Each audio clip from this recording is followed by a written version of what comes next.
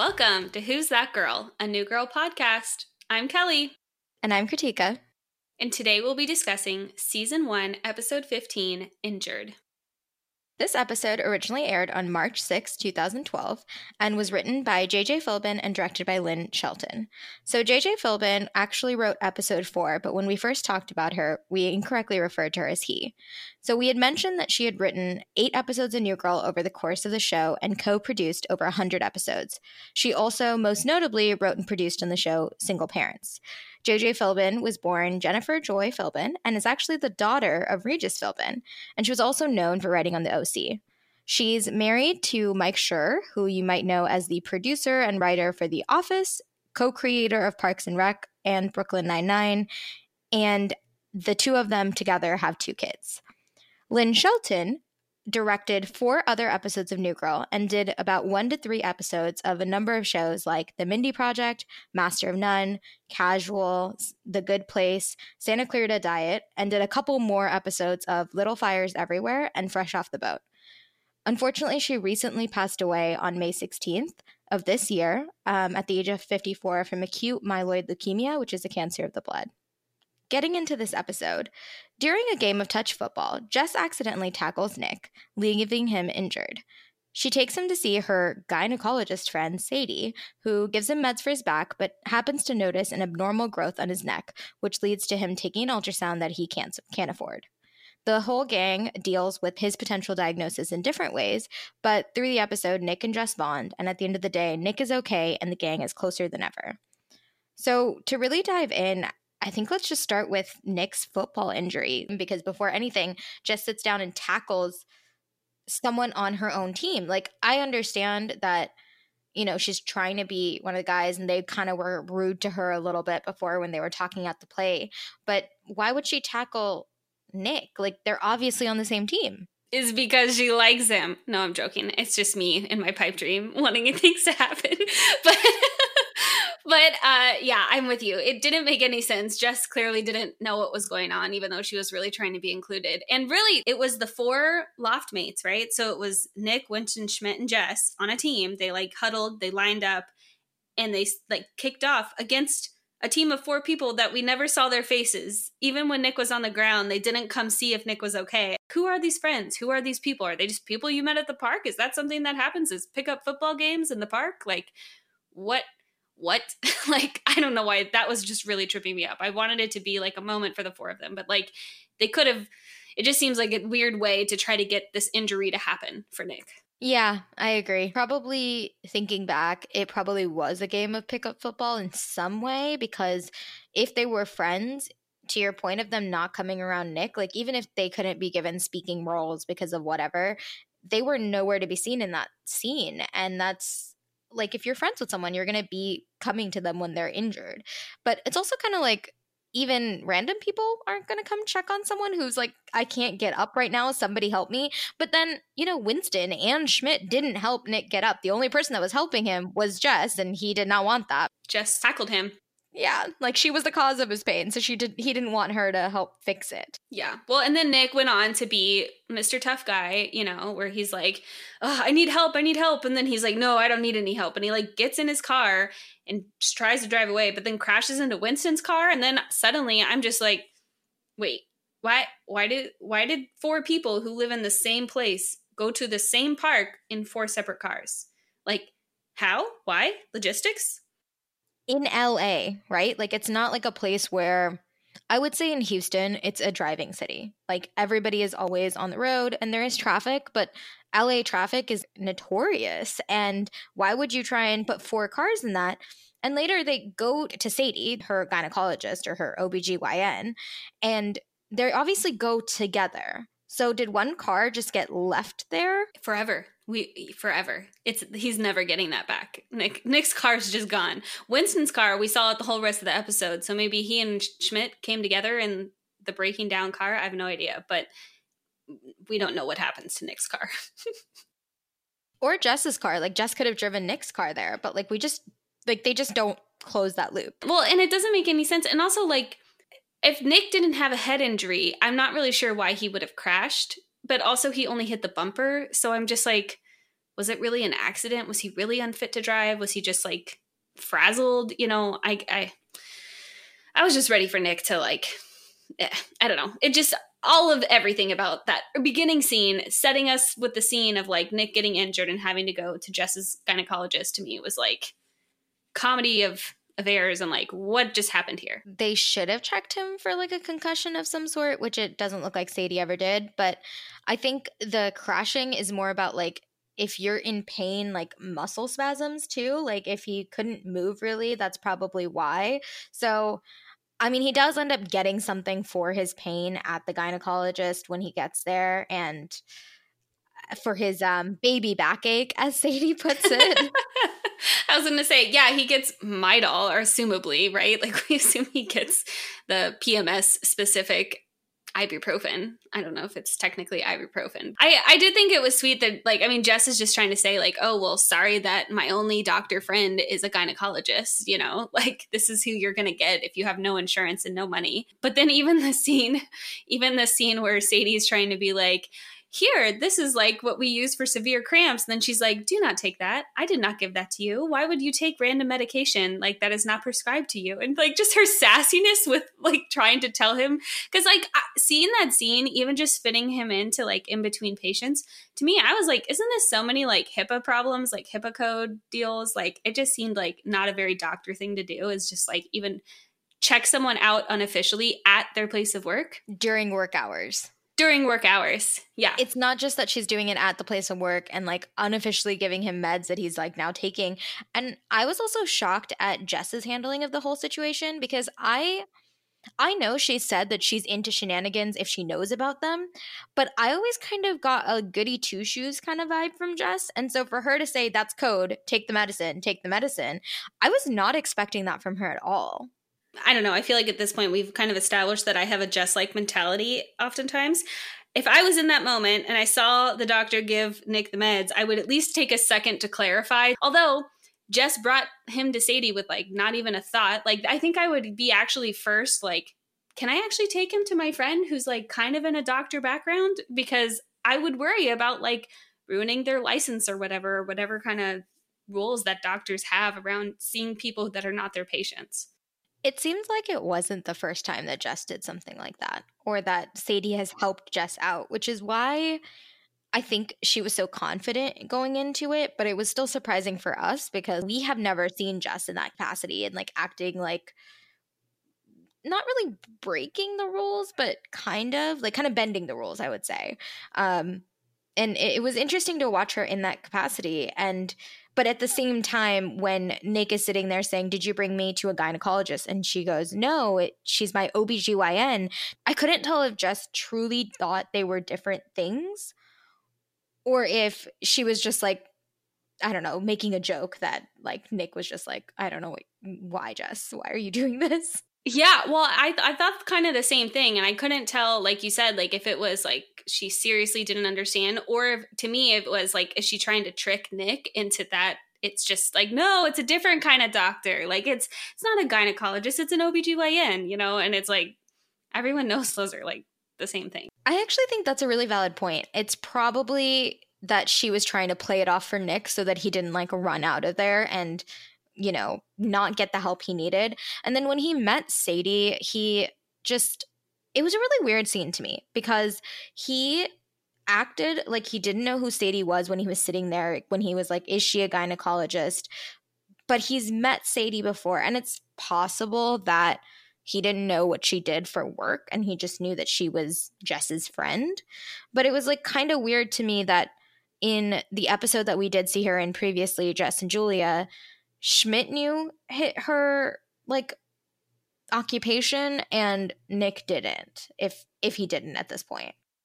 Yeah, I went back to the scene where like Sadie and Nick were like having a conversation. So they at least like, because they were talking about Julia, because it was like Cece, Jess, and Sadie all talking about Julia, and Nick comes in and they're talking to him. And Nick most definitely should have known who Sadie was. Sadie seemed in this episode seemed to know who Nick was, but then Jess even should have realized that both of them had met. The way she was phrasing it too, like, oh, we're at my OBGYN. I feel like if she were to say like, oh, we're at Sadie's office, Sadie's doctor's office, then maybe that was like, it adds familiarity. I'm with you that it was weird because in Jess and Julia, they definitely knew who each other were. Like you said, I don't think in that episode, Nick and Sadie understood what the other did for work per se in either direction. But then at this point, it wasn't a whole new situation. It was, no, you guys had met at least one time. She was in your house, Nick. You spoke with her. You should know who each other are. And with the interaction they had in Jess and Julia, even then they were already familiar. Like it wasn't, hey, this is my friend Sadie. It was just like introducing her like she's been around as much as Cece has, which we haven't seen, but I mean, we don't see every moment of their fictional lives, so it's possible they had met multiple times, and it just was like a weird dynamic playing out in the doctor's office, because even when she interacts with him in the doctor's office, she is more familiar with him than he seems to be with her. Yeah, no, I agree with that and see that too. I'm really glad that, Sadie is such a good friend to Jess that extends to Nick to say, oh, I'll call a friend and we'll get you booked with an ultrasound. Because it's also not common, I would think, to get an ultrasound the very next day. Oh my gosh, no. Like it takes a while. Like doctors' offices are not just like sitting around waiting for people to show up with like potential growths on their thyroid and whatnot. So like, yeah, I'm very surprised too that gratuity, if you will, like, or if that's the right word, like if that gratuity extended, like you said, beyond Sadie to whoever this new doctor is. So very friendly doctors in LA. Right? It's all about who you know, I guess. Networking, even for health concerns. But Nick spends the episode kind of getting like scared of it all after that. Yeah, he to me, like the next scene is like Jess and Nick like in a cafe, I think, just kind of like recouping after that doctor visit with Sadie. And to me, like that whole time, he was just like evading and really just exploring, like, hey, I'm not going to go get it checked. I don't want to even know. Like, it's totally like a scary thing, like he's scared and like he wasn't really admitting that. But I think Jess was just really a good friend to kind of like support him and do her Daffy Duck impression the way her mom would do. And it was just, being nice and whatnot. And so then Nick's like, oh, I'm going to go to work. But then, Jess is like, oh, well, I'm coming too. And that's, oh man, all the friends at the bar. I thought it was super funny that like, he's like, there's no evidence that Sadie gave him more medication. But then at the bar, he starts taking more of the cramp medication. And then this like customer down the bar is like, oh yeah, I take that too when I have a heavy flow. And I'm just like, Nick, you really couldn't get any other aspirin? Like, why are you still taking this like menstrual cramp pain medication? Like, I don't understand.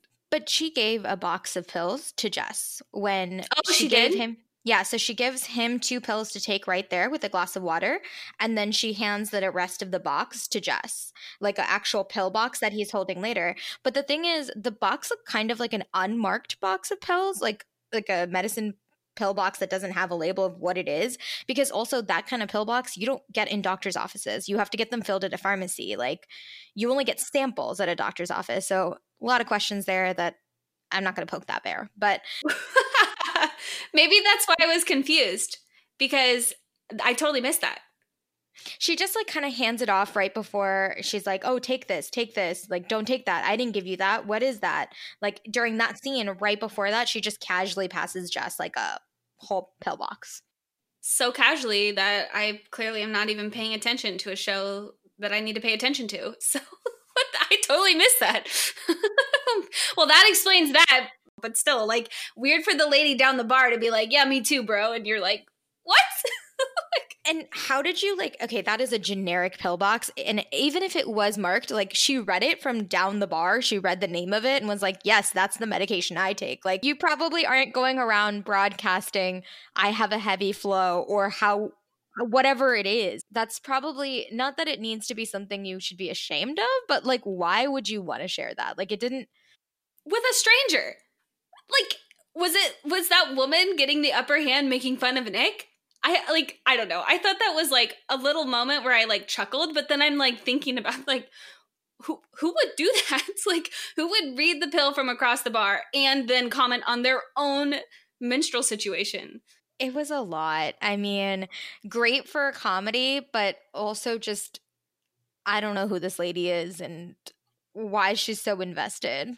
And so confident in sharing it with an open room. Just a little note that to me that was like just such a like moment of the of New Girl. They're little quips we've said before, just what kind of gets us. Another thing too is that the gang is like looking at, online, they're starting to cry, which like they're crying is like, wait, what? And they're trying to see like get it checked out, and they're looking on their phones, and their phones are just like, even Nick comes over and he looks and he's like, oh wow, is this like what I could have? And it says like thyroid tumor in the back. But then on top of it is this big skull and crossbones that's just like warning death. And I'm just like, really, guys? Really? Like, this is the internet you're getting on your phone. Even in 2012, this is not okay. I love that it was like kind of spoofing WebMD, because everybody who goes to WebMD and puts in their symptoms is like, I'm dying tomorrow. And that's exactly where Nick is. Yeah, no, definitely. And it really, I guess the evening progresses to the point where he's taking so much of these mystery pills from this mystery box that I didn't even realize that he's starting to feel kind of like drunk on the pills. I'm like, I think high, is that what it is? Just like, can you get high off pain pills? If you take so many of them in a short period of time. Critique is just like surprised by me. Also, like most of those pain pills you're not supposed to mix with alcohol, and I don't know if he's drinking, but that could definitely like have impacted his state as well. Yeah, no, true. I mean, while he's tending a bar, he probably shouldn't be drinking, but who knows what their rules are at that place. But anyway, so he's like taking these, he's high on these pain pills, and then Jess is coming over and trying to like support him again, and he just kind of goes off on her, I feel like, but in a cute way, but in like kind of goes off on her because she's like saying like the joke about Daniel Boone, and it's like Frontier, and he's like, you can't talk at my funeral. Like his mind's already at the fact that he's going to be dead and he's going to have a funeral. And he's like, you can't talk because you can't be a real person. Like you're always making jokes. And that totally hit like Jess the wrong way. I don't know. He wasn't very nice while he was being high. No, and like to your point about like saying it cutely, I think that is all the drugs that he was taking, which just like the way he said it. But it was really mean, like, and it kind of makes you wonder like if he honestly feels that or if he just kind of lashing out again like he does when he's hurt and scared. But she was definitely crushed by that too, because I don't think she considers herself as someone who can't be real, but obviously she does consider herself as an optimist. And I think especially that comment coming from someone who's like ignoring signs of things that medically he needs to go check out, like I think that's not being real, because you're avoiding everything and you're hiding and in denial, whereas Jess is the one kind of trying to make him do stuff. So I also didn't agree with the way he phrased that and like what he was trying to say there. Yeah, I think that's a good point. I mean, that's something in the past we've talked about. It's just like Nick is like insecure, avoiding things and not really confronting how he's actually doing. But then the rest of the gang too, like clearly he kind of upsets Jess, rubs her the wrong way, but then like somehow it turns into this song, and Winston's playing the piano. And real quick, Winston, like when he starts singing, fun fact out there is that he starts to sound like Aaron Neville. We're going to include a link in our show notes of what Aaron Neville sounds like, but that like, I don't know, I can't make the sound, but like the way that he's singing and like emphasizing notes is like how Aaron Neville sounds and sings. So thought that was kind of funny for Winston to be doing an impression almost. But they start playing this piano and they're making a sad song, and you're just like, who is this supporting? Who is this helping? And it was a ridiculous song. And I don't know when it's changed from this like kind of R&B vibe into a straight up rap. And I did really enjoy Cece, first of all, commenting that she's the sober one amongst all this, because I can't imagine sitting through all that sober, and like also just, that whole gang and that scene. But like, I did appreciate her like kind of jumping in and not making it this big, like, oh my God, you guys are so dumb. You're drunk. You don't know how to, like, just being like high and mighty about it. She was more just like, I'm sober and this is hilarious to watch. And I'm going to jump in. I'm going to be part of it. And she like starts rapping. And then they all kind of like riff off of her rap, which I kind of enjoyed. I was like, this is not really what I was expecting out of the scene when I was watching this, like them all be really, really sad for Nick. But then it kind of did set the mood right back to where I expected it to be, with Jess kind of calling Nick out, for lack of a better term. Yeah, well, and with Cece, I actually like kind of coming back to some things we noticed before is there were like key moments where Cece was kind of becoming more of the gang that we were noting. And this to me is like almost a moment to show that she's part of it. Like she's not living in the loft with all of them, but she's like very much welcomed almost as much, if not more, or if not the same amount as Jess, because she was able to seamlessly come in and riff off everyone. And then they came in and riffed off her, So I appreciated that Cece moment. But then I know with Jess coming in, I felt very like, oh, Jess, like, okay, yeah, you're trying to be real. You're trying to make your point. Like, Nick said you're not real enough, but like, and kind of knowing Jess from previous episodes, she can't just like let things hang and come back to them later. She has to just like make a point about it. And so she's starting to get real, like right there. Like Nick Miller doesn't do anything and turns into this whole thing that then, I don't know, it was kind of like a sad moment. And Nick's just like, well, I'm the kind of person that if I don't know what I'm going to do, I can't do it. Like I sit on the beach and I watch the wallets. So then they go to the beach because that makes sense. I don't know. I thought like he was giving it so like to me, the way he said that was like a metaphor. Like if this were to happen, I would be this guy. But then he's suddenly becomes like no, I need to do this thing right now. And I'm like, okay. I guess we're going to the beach now. I kind of thought that was prompted by Jess. Like she hears this and she's like, well, let's go do it. Maybe it was. I don't know. I still thought it was a little random because it was more of a metaphor to me than it was an actual thing he was scared of. Isn't he scared of water? Oh yeah, that was one of Nick Miller's fears. So maybe this was the right thing to do. I don't know. Like, I mean, he says it so nonchalantly. He does go running in, like, and I will say that that's all him. When they get to the beach, it is all him. No one is prompting him forward. He's like, I'm going to go do this. And then, I mean, it's a terrible idea to run into the beach at night. Why do you think it's terrible? Because I think it'll be cold. Like he runs in and he's like, oh, it's so cold. This was a terrible idea. Like that I think should have been expected. Well, especially at night, like, and in winter, because it's like winter right now. But yeah, it's not. Yeah, it's like just going to be spring. But I feel like in March, which is when this was airing, it's probably still cold at night at least. Yeah, no, agree.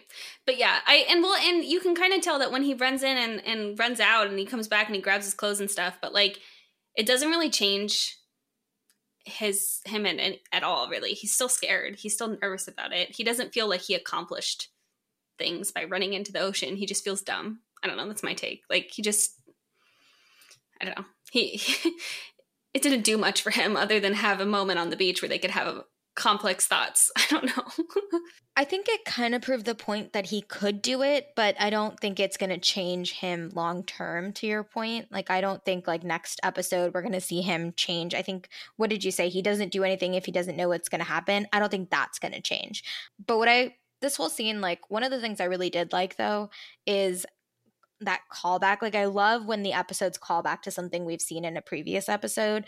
And in this episode, it was during when they get right out of the car at the beach and Winston was telling Schmidt that this is the day that he might see Nick's penis, calling back to Naked, where he was the only one in the loft that hadn't seen it.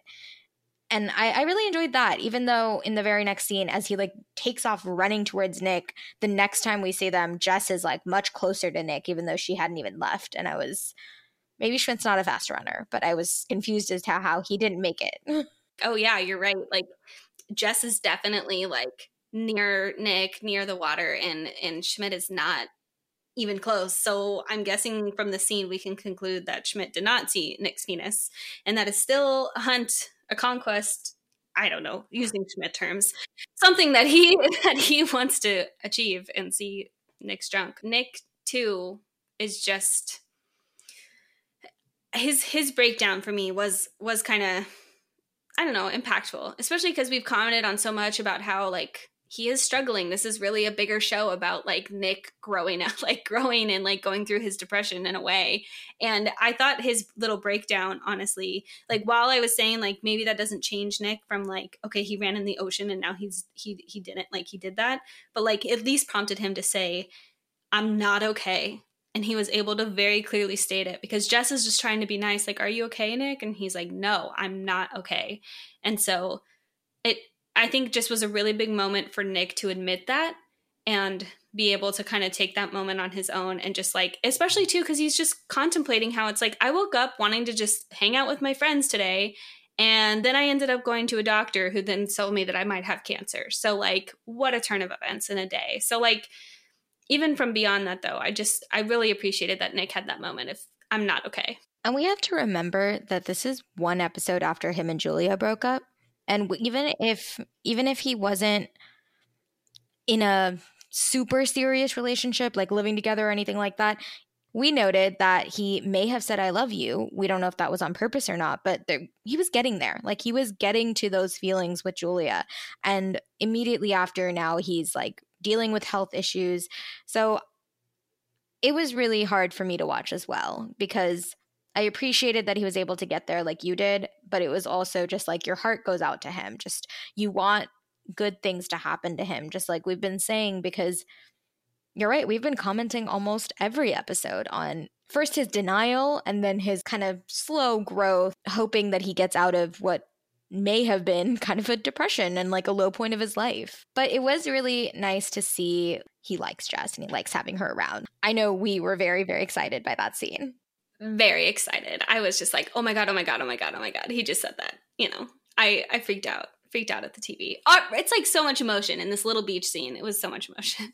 And it you know, I think we get to see Nick Miller do something and Jess be real and kind of like break those conversations they've been having with each other. And I think Jess understands that Nick is kind of lashing out at her, has been lashing out at her out of fear. And that's true friendship too. Knowing that your friends can take what you throw at them, and while it may not always be in the right, that they're there for you and you're there for them. Mm-hmm.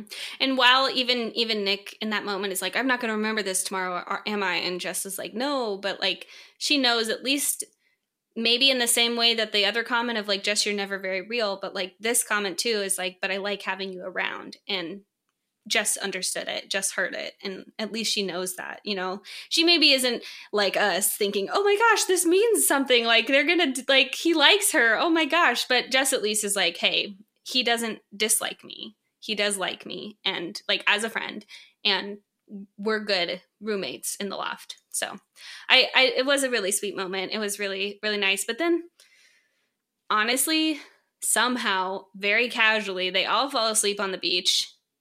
They wake up and, oh, check my watch, time to go. Happened to be perfect timing. They were running late, but they made it there. And they go get the ultrasound. And, you know, I at least thought it was really nice that the friends, like he gets there and they're just like, oh, like your insurance, please. He's like, yeah, I got paper and change. Like I got cash, like I have no insurance. But then everyone chips in to pay for the well, not for the surgery, but like for the ultrasound. They all chip in to pay for that. It was really nice. Yeah, it echoes the theme that I was saying, where like your friends are there for you and you're there for your friends. Like Nick isn't always there the same way for his friends, but they're definitely there for each other. Yeah, it was really amazing of them. But kind of just focusing on like Schmidt for a minute, Kritika and I both just were so mad at Schmidt in the scene on the beach, which we were just talking about. And Nick has his little moment where he's like, I'm not okay. And he goes, stomps away. The next thing that's said, and I'm sure that the writers meant this as like a humor comedic relief, so it didn't get too deep, but Schmidt just says, Nick, is this the wrong time to say that you should lose 5 to 7 pounds? And I don't know about like all of you listening, but Katrika and I both watching the show were like, yes, this is the wrong time, Schmidt. Be a better person. Be a better friend right now. Like, step it up. I'm like literally speechless at the moment because, even I think in a very recent podcast, Kelly was saying that she really didn't appreciate that the writers kept talking about Nick's pooch. And this is now the third Wade joke. And we had told you guys in a previous trivia and fun facts that Jake Johnson was actually asked to lose like 15 pounds for this show. And I think it's just kind of mean to keep harping on it. And it's not really funny anymore. Like at some point, the joke's got to stop. Yeah, and I seriously thought the last one, that's right about like the cookies and the pooch and all of that, like bringing that up again and just like Nick's weight.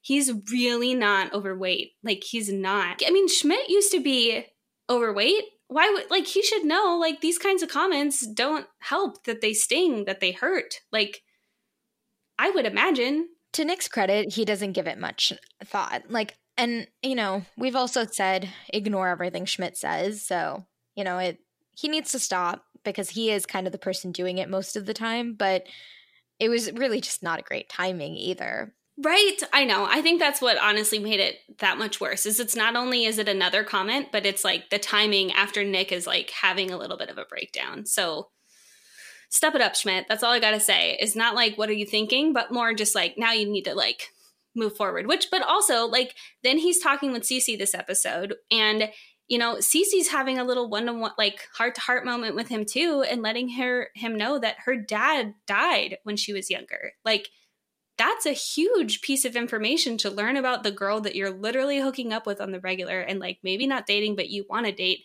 And Schmidt's reaction is to just be like relating that to a cat. That one wasn't as bad for me because Cece seemed to take it well, which I think he was trying to like lighten the mood, and like he was being himself in that moment in a way that Cece kind of appreciated because she laughs at the end of that scene.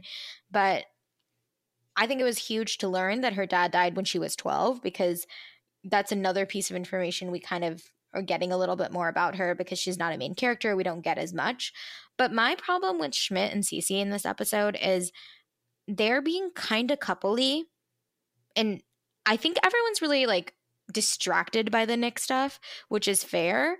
But like in the bar, he literally puts his head on her boob and she's talking about how like, oh, is this an excuse you're using?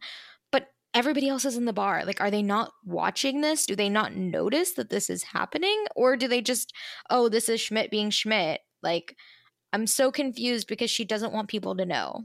Yeah, same. I was also confused by that. It did seem like a very public display of affection when they don't want to be public about this at all. And that nobody has any inkling that they have anything to do with each other other than her being Jess's friend.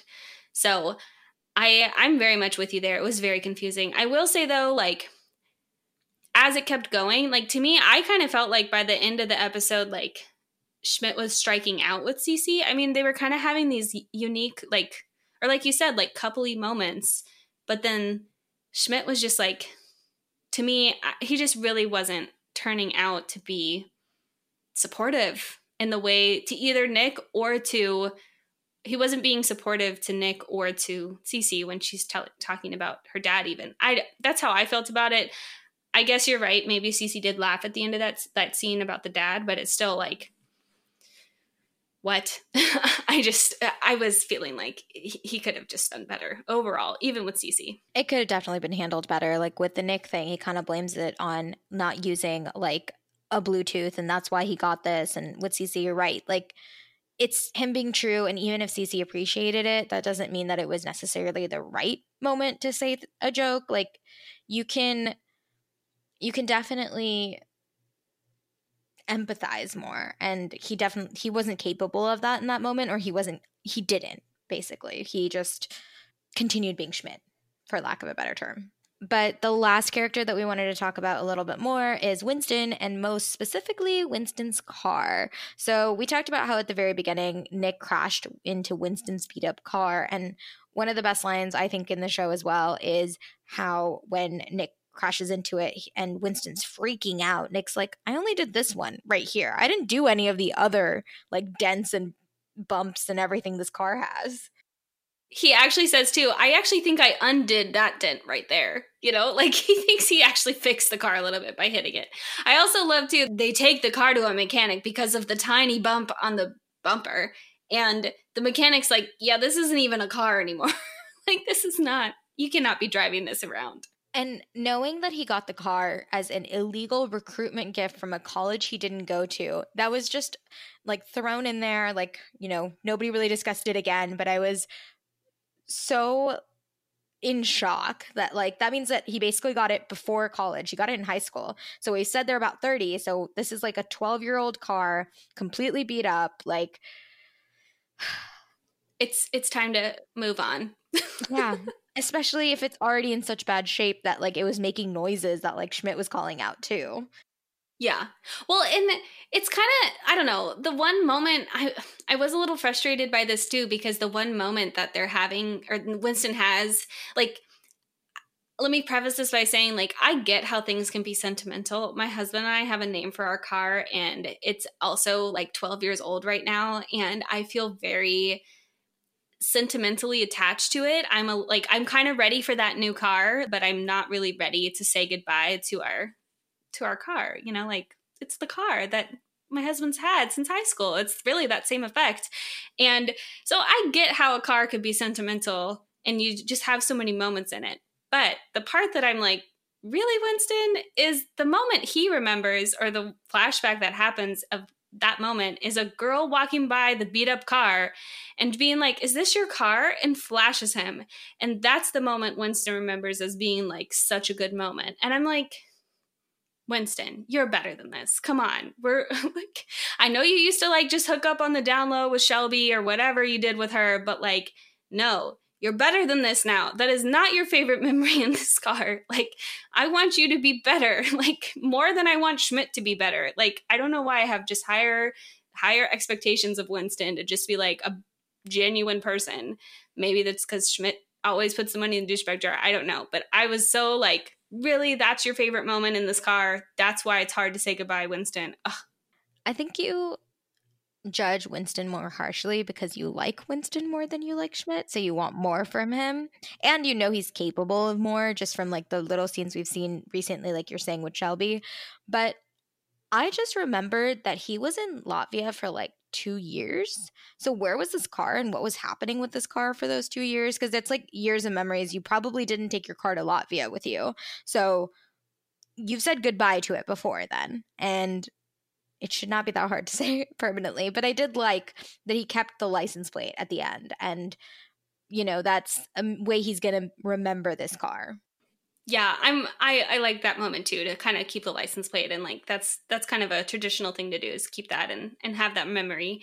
But yeah, I'm just like, maybe he drove the car to Latvia through the ocean and that's how it looks like it looks. I mean, that would explain why it's so bad. But the other thing about like him just leaving his car outside the place where Nick got an ultrasound, two things on that. One, you can't just like leave your car and walk away. That's not okay. You need to call a tow truck. You need to get it moved to the right spot. And second, they all got out and started walking, which is surprising in itself. But, you know, he takes his time, says goodbye, and starts walking with them. But there's nothing in the car. And I don't know about you, but I definitely always have stuff in my car that if I were to leave it somewhere, I would need to like go through the glove compartment, go through all the seats. Like there's definitely stuff in my car that I couldn't just walk away from. Yeah, stuff that's like maybe some trash on the ground, let's be honest, but like stuff that's like, you know, the title of the car, insurance, like actual documents, like important things, you know, that you can't. And also, it's like, it definitely didn't look like a hospital, like an ER kind of space, but it looked like, you know, a doctor's office where there was no parking where he left it. So it's not only did he park it and walk away, but he parked it in a place he probably shouldn't have parked it in the first place and then left it. Yeah, I don't understand how he just left, like walked into the doctor's office like that, or the wherever they were, because I'm guessing it just couldn't make it to a spot because of the way that car runs. It just, we got here, that's the best we can do. Of all the cars that we were introduced to at the football scene at the very beginning, somehow Winston's car was the one, like we said earlier, like what happened to these other cars? I don't know, but somehow Winston's car was the one chosen to escort them around town. And I guess I'm just glad that it did actually get them to the doctor's office for Nick to have his ultrasound. So there was that. But that really brings us into our Schmidtism, because the one that Kritika and I called out this time was really Schmidt and Cece on the beach. We talked about that scene a little bit, but really how it kind of comes through too, of like Winston and Schmidt at the end with his car. So Kritika is going to be our Schmidt. And in this first one, when we're talking about Schmidt and Cece sitting at the beach having their conversation, Kritika is going to be Schmidt and I'm going to be Cece. You know what I'm thinking about, Cece? What, Schmidt? That when you stand up, there's going to be like a perfect imprint of your butt in the sand. That is what you're thinking about now, with your best friend going through what he's going through? I know. Then why would you say that? I don't know why. Why would anyone say that? I've never gone through anything like this. Yeah, well, I have. What happened? My dad died when I was 12. That's, The only way to get through it is to get through it. I had a cat that died. Don't compare my dad to your cat. It was a big cat. I mean, human size. Insane. That, to me, that last line, a big cat human size, when I first heard it, I definitely thought that Schmidt was talking about the bird cat that lived on the roof. But yeah, again, we were just kind of talking about this scene.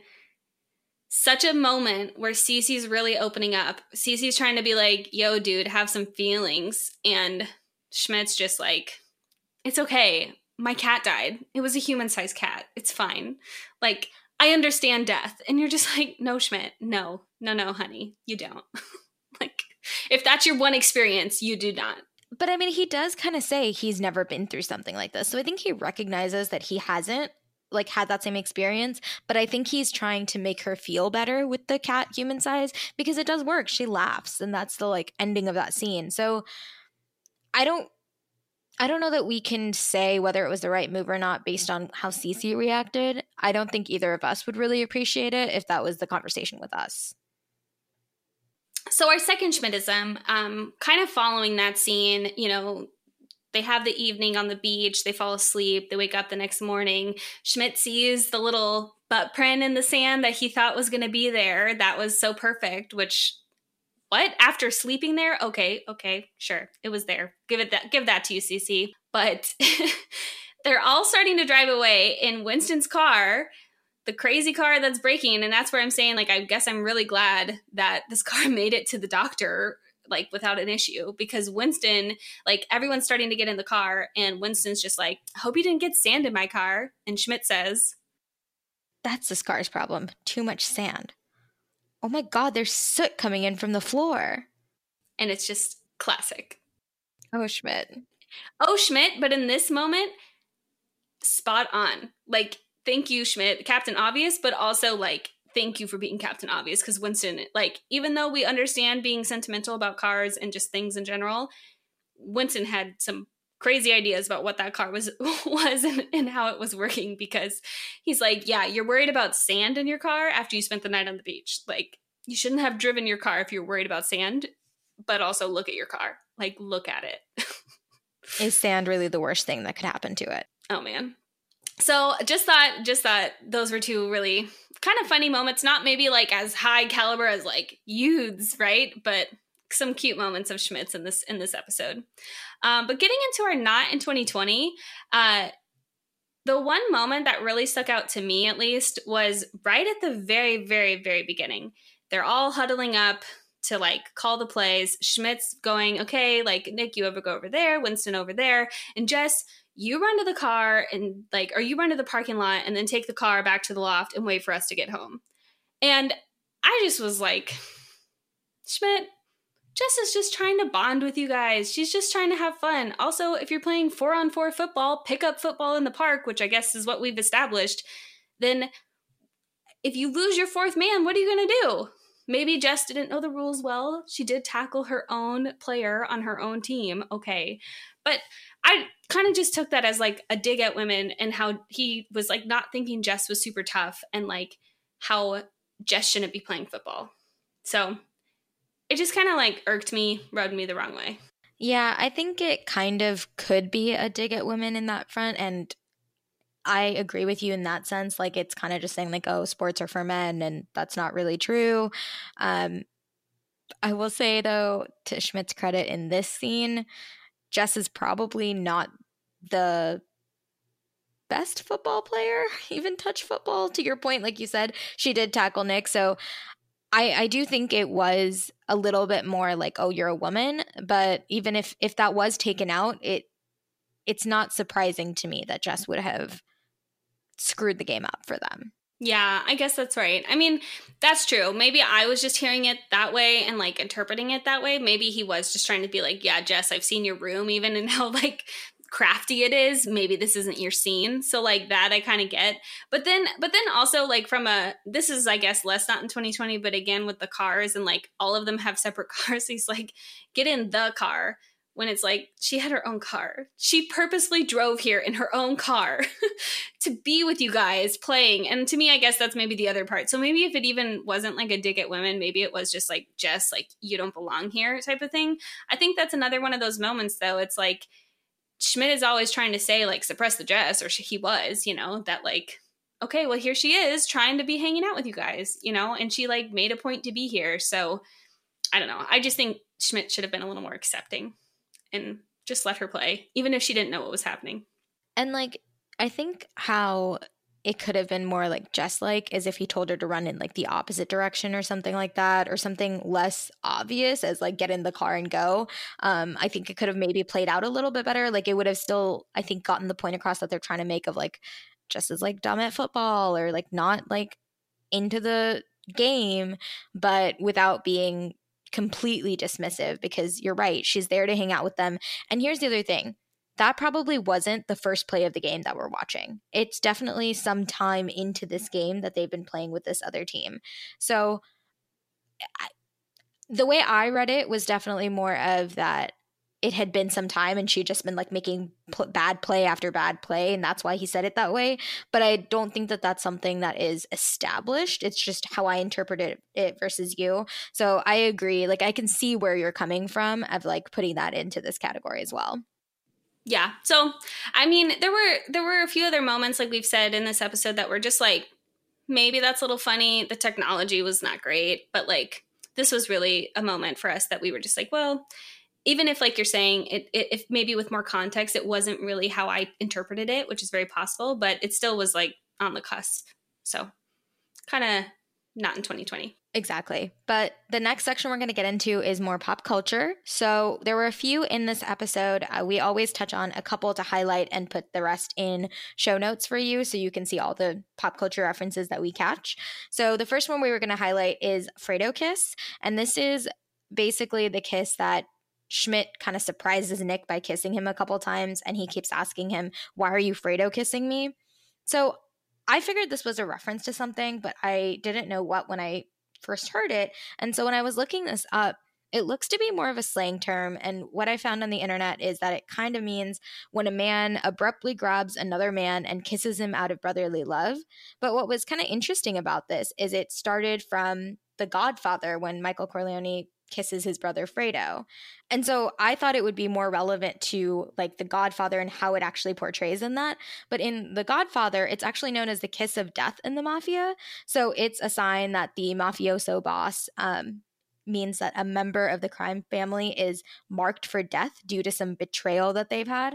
But obviously, I don't think Schmidt was trying to mark Nick for death by any means. Yeah, no, it definitely was a brotherly love type of thing.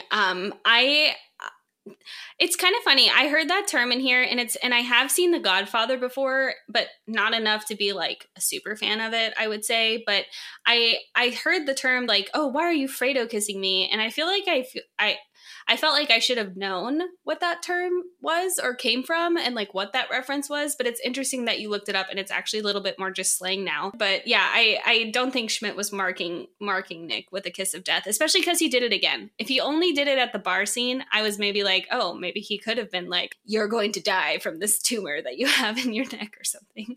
But then he does it again at the end when he finds out that the ultrasound, he didn't have cancer. So he kissed him again. Schmidt just really loves Nick. Can we just establish that? Like, he wants to see his penis. He wants to be able to identify him if he dies by his penis. And he feels comfortable enough to just kiss him anytime he wants. even when Nick isn't so happy about it. But yeah, I think he really does love him, and I agree. It is definitely out of the brotherly love term for this. But it was interesting to kind of look into for us, at least. Yeah, no, I'm glad we learned a little more, and hopefully so did you. But the second pop culture reference that we're going to highlight this episode is Lucky Magazine. So Jess and Nick were in the waiting room at the gynecologist, and, you know, Nick's starting to freak out about like, oh my gosh, this is like a gynecologist, you know, and Jess is trying to be like, oh, no, it's an OBGYN. Here, just like tag the things you want in this Lucky magazine.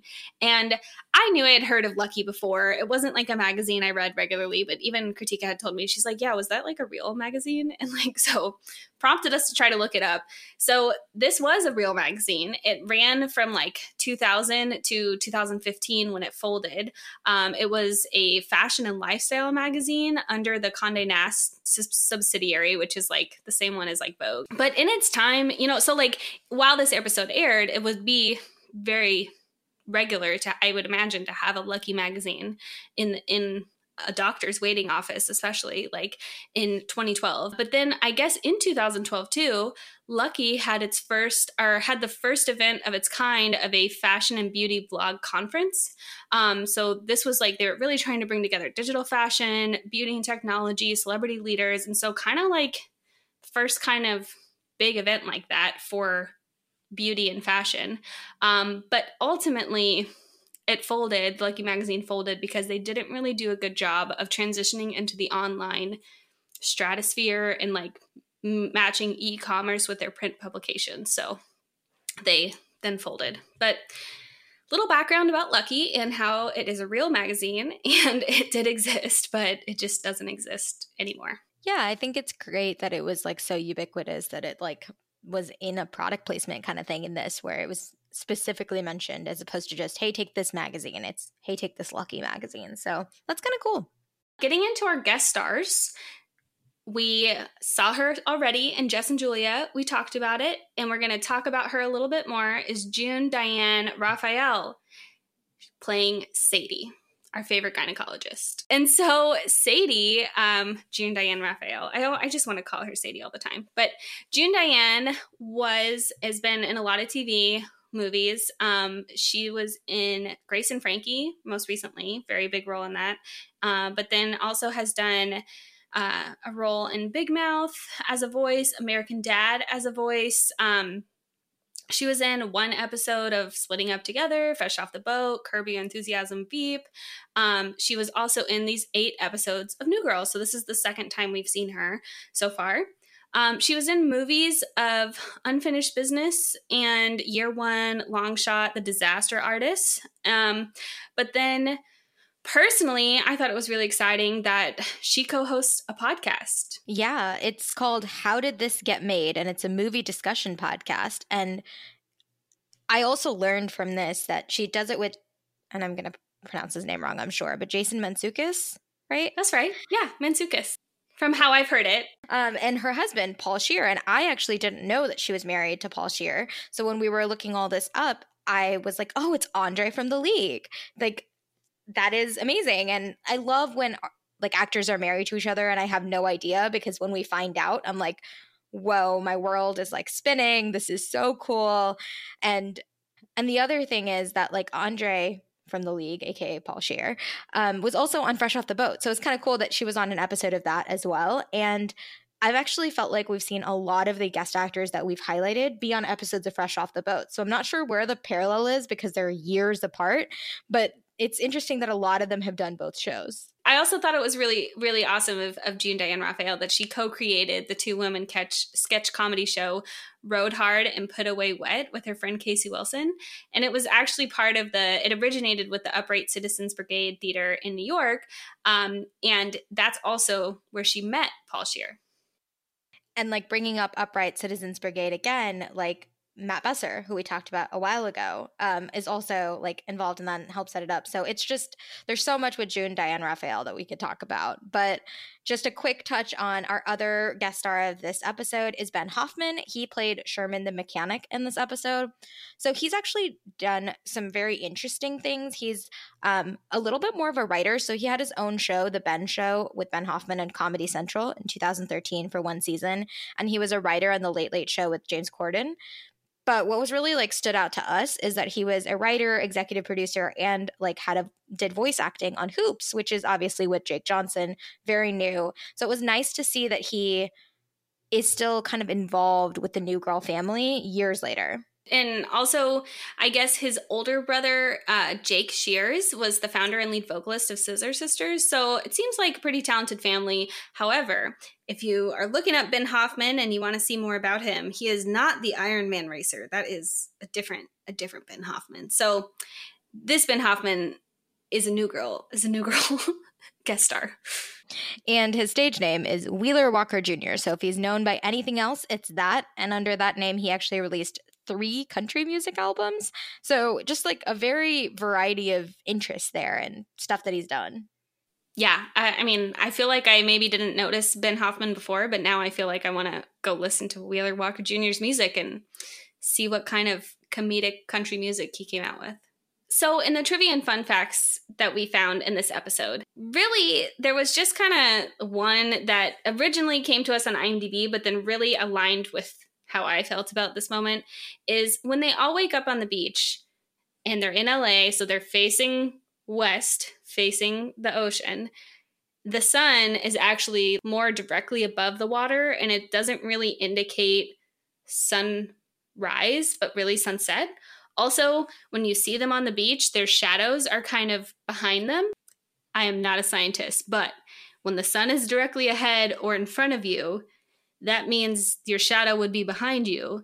But they're facing west, facing the ocean, and the sun must be in front of them for their shadow to be behind them. Back me up, Kritika.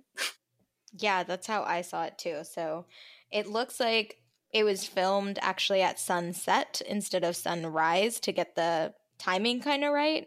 And we have no idea if this is something that people typically do when they're shooting sunrises, if they shoot it at sunset, but it was definitely noted, and we could verify as much as we can with the shadows that it looks to be that the sun is setting. The sun is setting, not rising. So yeah, I think between the two of us and our scientific experimentation with the shadows, we were able to determine that this IMDb fact seemed legit. In addition to that one, though, I'm originally from San Diego and close to LA, being on the beach and whatnot, I just have to say, we kind of touched on this briefly, but it's winter, early spring, that this episode is taking place. They're even wearing, like, Jess is wearing her pink winter coat, that same coat she wore, like, in the December episode. And while all of you, if, like, you think of LA as, like, oh, it's sunny and bright all the time, not in winter. It gets cold, especially at the beach. It's very windy. It's very damp. The, like, sea breeze even makes it colder. And I'm just like, they really just fell asleep on the beach. Nick was wet. He had run into the ocean and run back out. And even if he put on dry clothes, those get kind of wet when you put them back on. And I'm just like, the beach is ridiculously cold. It's windy. Nick was wet. He must not be comfortable. And they all seem to happen to just casually fall asleep. No big deal. At least if they fell asleep, maybe they would fall asleep in Winston's car, even as beat up as it is. It is very uncomfortable to sleep on sand. It's cold. It's just, I was not here for it. I did not want to believe that for a minute.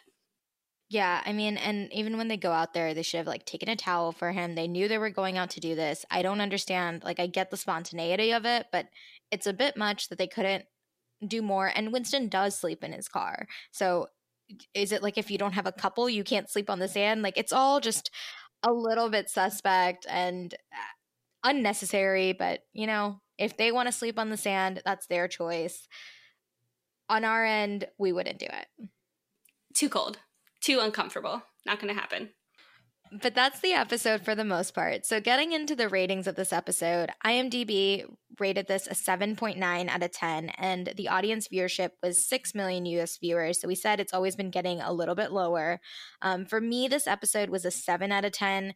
I did enjoy it, but it just wasn't gripping me like some of the other ones have been. So it wasn't the best episode I've seen. I kind of was ready to see the next episode at this point. Yeah, I also gave it a 7 out of 10. For me, it was more, I feel like it moved really quickly, almost like too quickly. Like they tried to make too much happen in 20 minutes, in my opinion. And so I feel like I enjoyed it. I laughed, but then at the same time, I also too was just like, okay, I'm ready for the next episode. So 7 out of 10. My favorite character, though, in this episode was Jess. I just thought she was just really nice and supportive. She just wanted to fit in with everybody. And I just keep coming back to her because I feel like it's, like I've said, it's just like me. It's like what I would do. And so I just really appreciate how she was so nice to Nick, no matter what he was saying and no matter what he was doing. And she really just was wanting the best for her friend. So, Jess, how about you, Kritika? For me, it was Nick. I really felt like he was able to kind of face his insecurities, some of his fears, and kind of grow a little bit from this. I thought he received the gift of the ultrasound very well. It wasn't this big deal where he was like making a big fuss about it or anything. He just said, I'll pay you guys back. He recognized that they were there to help him. And I think overall his relationships grew with everyone. So he was my favorite character. And now it's time to get into the spoilers. So, for anyone who is not going to keep listening because you don't want to hear any future storylines, we wanted to say thank you for taking the time to listen to our podcast. If you found it interesting or you enjoyed it, please give us a rating, leave us a review in Apple Podcasts or wherever you're listening to us today. We, as always, appreciate any feedback you have. So shoot us an email at who'sthatgirlpod@gmail.com or reach out to us on social media at Instagram and Twitter at who'sthatgirlpod. So you have 5 seconds to pause, and if you do decide to do so, we'll chat again in 2 weeks for episode 16.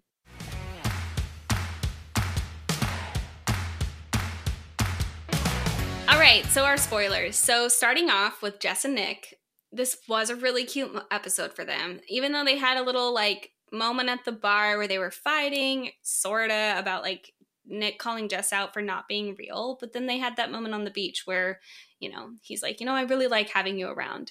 So I think, to me, that's very important because that gets them a little bit deeper connection. They're not just having these superficial talks anymore. And I think that's a really good sign of like strong relationship coming, if you will. So we both, Kritika and I, gave this a rating of 7 out of 10 for their relationship, where it kind of seems like it could be on the horizon for something to happen between them. Especially with that final scene. Like they go through and, Nick is happy and is asking what happened the night before, and Jess is kind of smiling and stuff too. So it does feel like something bigger is coming for them. For our next couple, Schmidt and Cece, we thought it was great that Cece opened up about her dad and Schmidt's getting to learn more about her and also leaning on her in this kind of time of difficulty with Nick. We don't know if they're still hooking up or not, but I mean, you kind of think they are just from the conversations and their comfort level with each other. So we actually gave them an 8 out of 10, which we know is higher than Jess and Nick, although Jess and Nick had a little bit more substance this episode. But with Schmidt and Cece already kind of hooking up, it leads to the fact that it'd be easier for them to be in a real relationship because some of that intimacy is already there for them. Yeah, and even though that they kind of connected a little bit this episode, like on an emotional level beyond just intimacy, Schmidt, kind of getting into our douchebag tracker, is really like, we were unimpressed, as we said. So this episode is just really not showing that he can be genuine. So we gave it a rating of a 7.5 out of 10, which also means 10 for us is like he's a douchebag. So a little bit closer to that side of the scale. He was really a jerk kind of the whole episode. And he also made that comment about Nick being fat that just wasn't needed. And you're just like, and at the wrong time too. So overall, it wasn't how we wanted to see Schmidt this episode. And it didn't lean towards a better situation for him. And lastly, we wanted to share one other quick spoiler with you guys that we kind of caught in this episode during the cafe scene. Nick talks about how he's already wrote half a book about zombies. And if you've seen the show all the way through, you know that he actually ends up writing a book at the end of the show. And so this is kind of like the first step towards that. He actually wrote a book, Z is for Zombies, and I didn't go super well with that one. But towards the end, he writes the Pepperwood Chronicles, and that's like a book that gets him such a good book deal for like the young adult readers. So yeah, kind of a big moment that Nick's starting to allude to that even just in the first season. But Kritika and I want to thank you again. Thanks for listening to Who's That Girl, a New Girl podcast. We really love your feedback. So please continue to give us ratings, leave us comments in Apple Podcast or wherever you're listening to this now. You can also send us an email at who'sthatgirlpod@gmail.com or on Twitter and Instagram at who'sthatgirlpod. So we hope to see you back in 2 weeks for our next episode. Bye!